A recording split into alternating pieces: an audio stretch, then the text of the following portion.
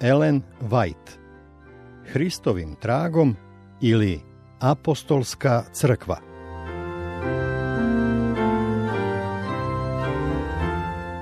Prvo poglavlje. Bog sa svojom crkvom.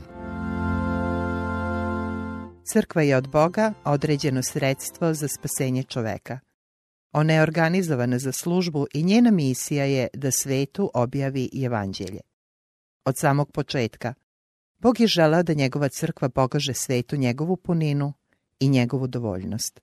Vernici crkve, oni koje je pozvao iz tame k čudesnom videlu svome, treba da odražavaju njegovu slavu, a crkva je riznica bogatstva Hristove blagodati. Preko crkve konačno će se pokazati čak i poglavarstvima i vlastima na nebu završni i potpuni prikaz Božje ljubavi. Efescima 3:10. Mnoga i uzvišena obećanja koja se odnose na crkvu zapisana su u Bibliji. Jer će se dom moj zvati dom molitve svim narodima. Isaija 56:7. I blagoslovit ću njih i ono što je oko gore moje, i puštaću dažd na vreme i daždi će blagoslovni biti. I podignuću im biljku za slavu i neće više umirati od gladi u zemlji, niti će podnositi sramote od naroda.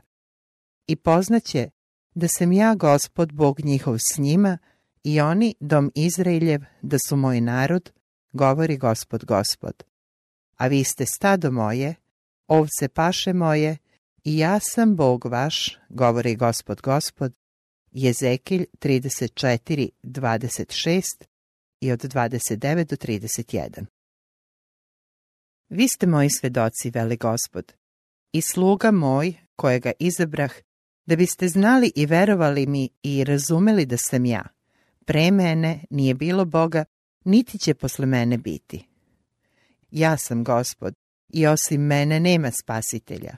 Ja objavih i spasoh, i napred kazah i nikoji tuđi Bog među vama, i vi ste mi svedoci, veli Gospod, i ja sam Bog. Ja, Gospod, dozvah te u pravdi i držat ću te za ruku i čuvat ću te i učinit ću te da budeš zavet narodu, videlo narodima, da otvoriš oči slepcima, da izvedeš sužnje iz zatvora i iz tamnice one koji sede u tami. Isaija 43, od 10 do 12 i 42, od 6 do 7. U vreme milosno usliših te i u dan spasenja pomogoh ti i čuvat ću te i daću ti da budeš zavet narodu, da utvrdiš zemlju i naslediš opustelo nasledstvo. Da kažeš sužnjima, izidite, onima koji su u mraku pokažite se. Oni će pokraj puteva pasti i paša će im biti po svim visokim mestima. Neće biti gladni, ni žedni. Neće ih biti vrućina ni sunce, jer kome ih je žao, on će ih voditi i pokraj izvora vodenih provodit će ih. I sve gore svoje obratit će u puteve i staze će moje biti povišene. Pevajte nebesa i veseli se zemljo, podvikujte gore veselo, jer Gospod uteši svoj narod i na nevoljnike svoje smilova se. Ali Sion reče, ostavi me Gospod i zaboravi me Gospod. Može li žena zaboraviti porod svoj, da se ne smiluje na čedo utrobe svoje? I da bi ga i zaboravila, ja neću zaboraviti tebe. Gle, na dlanovima sam te izrezao, zidovi su tvoji jednako predamnom. Isaija 49, od 8 do 16. Crkva je Božja tvrđava, njegov grad utočišta koji drži u ovom uznemirenom svetu. Svako izdajstvo crkve predstavlja i izdaju prema onome koji je krvlju svoga jedinorodnoga sina otkupio čovečanstvo. Verni su od početka sačinjavali crkvu na zemlji. U sva vremena Gospod je imao svoje stražare koji su davali verno svedočanstvo naraštaju u kome su živeli. Ovi stražari upućivali su poruku opomene, a kada bi bili pozvani da odlože svoje oružje, drugi su preuzimali delo. Bog je s ovim svedocima zasnivao zavetni odnos, sjedinjavajući crkvu na zemlji sa crkvom na nebu. On je slao svoje anđele da služe njegovoj crkvi, a vrata paklena nisu mogla da nadvladaju njegov narod. Bog je podržavao svoju crkvu u stolećima progonstva, sukoba i tame. Nijedan oblak u stolećima progonstva, sukoba i tame nije se spustio na nju, da on nije bio spreman za njega. Nijedna protivnička sila nije se podigla da spreči njegovo delo, a da je on nije predvideo. Sve se događalo kao što je prorekao. On nije zanemario svoju crkvu, već je preko izjava proroka objavljivao šta će se dogoditi. A ono što je njegov duh otkrivao, nadahnjujući njegove proroke, zaista se i dogodilo. Sve njegove namere bit će ostvarene. Njegov zakon je povezan sa njegovim prestolom i nikakva sila zla ne može ga uništiti. Bog je nadahnuo i čuvao istinu i ona će slaviti pobedu nad svakim protivljenjem. Božja crkva tokom vekova duhovne tame bila je kao grad izgrađen na vrhu brda. Iz stoljeća u stoljeće u životu zastupnih naraštaja doktrine čiste istine razvijale su se u njenim okvirima. Oslabljena i nesavršena kao što možda izgleda, crkva je jedini objekt kome Bog u posebnom smislu posvećuje svoju najveću pažnju. Ona je pozornica njegove blagodati, na kojoj on sa zadovoljstvom otkriva svoju moć kojom preobražava srca. Hristos je upitao: kakvo ćemo kazati da je carstvo Božije? Ili u kakvoj ćemo ga priči iskazati? Marko 4.30. Nije mogao da se posluži carstvima ovoga sveta kao upoređenjem. U društvu nije našao ništa sa čime bi ga uporedio. Zemaljska carstva vladaju primenom fizičke sile, ali iz Hristovog carstva proterano je svako telesno oružje, svaki instrument nasilja. To carstvo treba da uzdigne i oplemeni ljudski rod. Božja crkva je zajednica u svetom životu, ispunjena raznovrsnim darovima i nadahnuta svetim duhom. Vjernici treba da nađu svoju sreću u sreći onih kojima treba da pomognu i budu im na blagoslov. Uzvišeno je delo koje Gospod želi da izvrši preko svoje crkve da bi se proslavilo njegovo ime. Slika toga dela prikazana je u Jezekijeljovom viđenju o reci isceljenja. Ova voda teče u Galileju prvo, ispušta se u polje i utiče u more, a kada dođe u more, njegova će voda postati zdrava.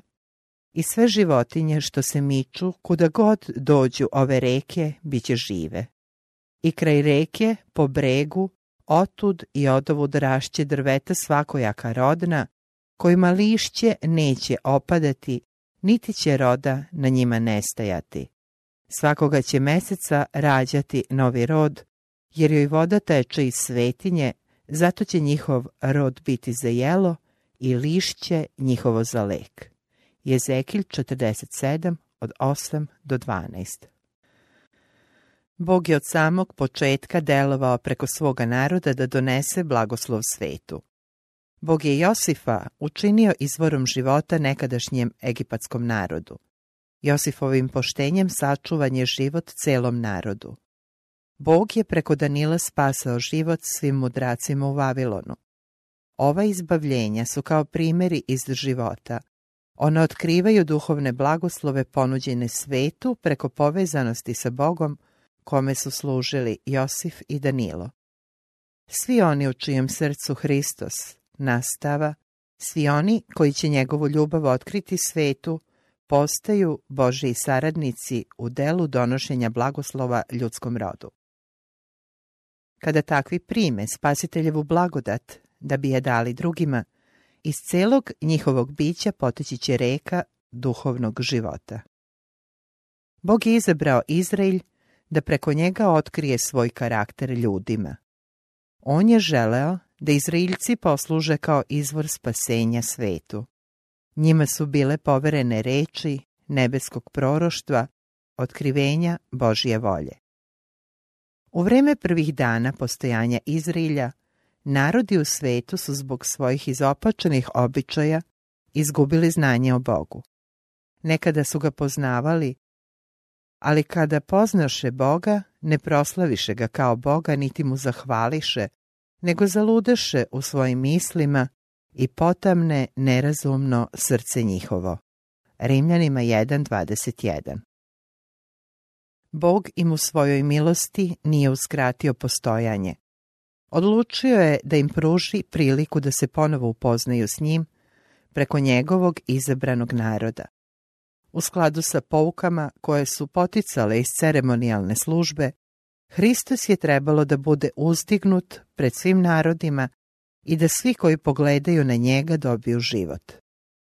Hristos je bio temelj jevrejskog sistema.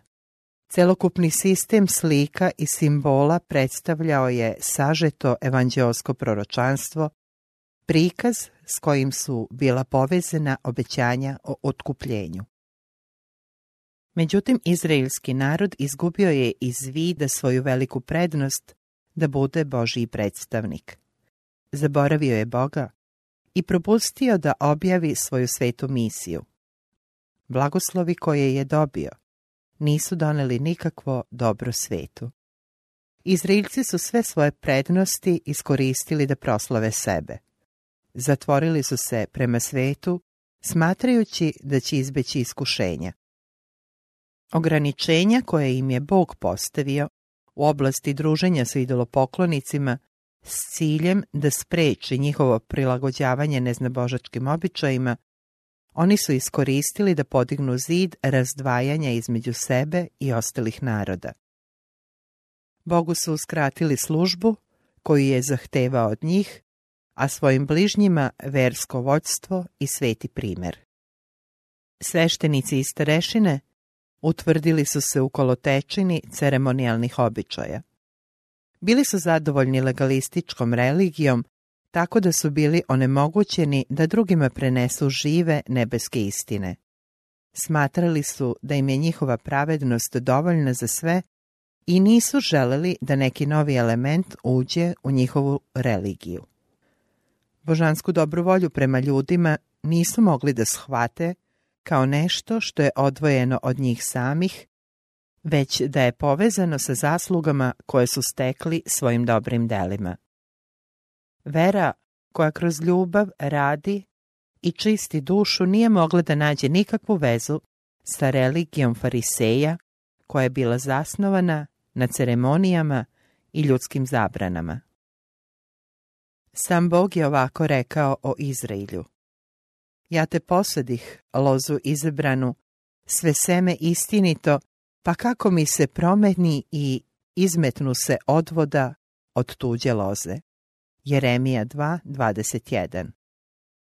Izraelj je prazna loza vinova, ostavlja rod zase. Osija 10:1. Pa sada, stanovnici jerusalimski i ljudi judejci, sudite između mene i vinograda mojega. Što je još trebalo činiti vinogradu mojemu što mu ne učinih? Kada čekah da rodi grožđem, zašto rodi vinjagom? Sada ću vam kazati šta ću učiniti vinogradu svojemu. Oborit ću mu ogradu, neka opusti. Razvalit ću mu zid, neka se pogazi. Uparložit ću ga, neće se rezati ni kopati, nego će rasti čkalj i trnje, i zapovedit ću oblacima da ne puštaju više dažda na nj.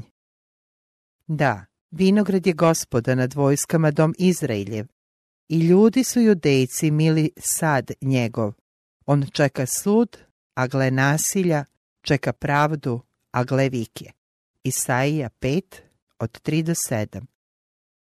Slabe ne krepite, bolesne ne lečite i ranjene ne zavijate.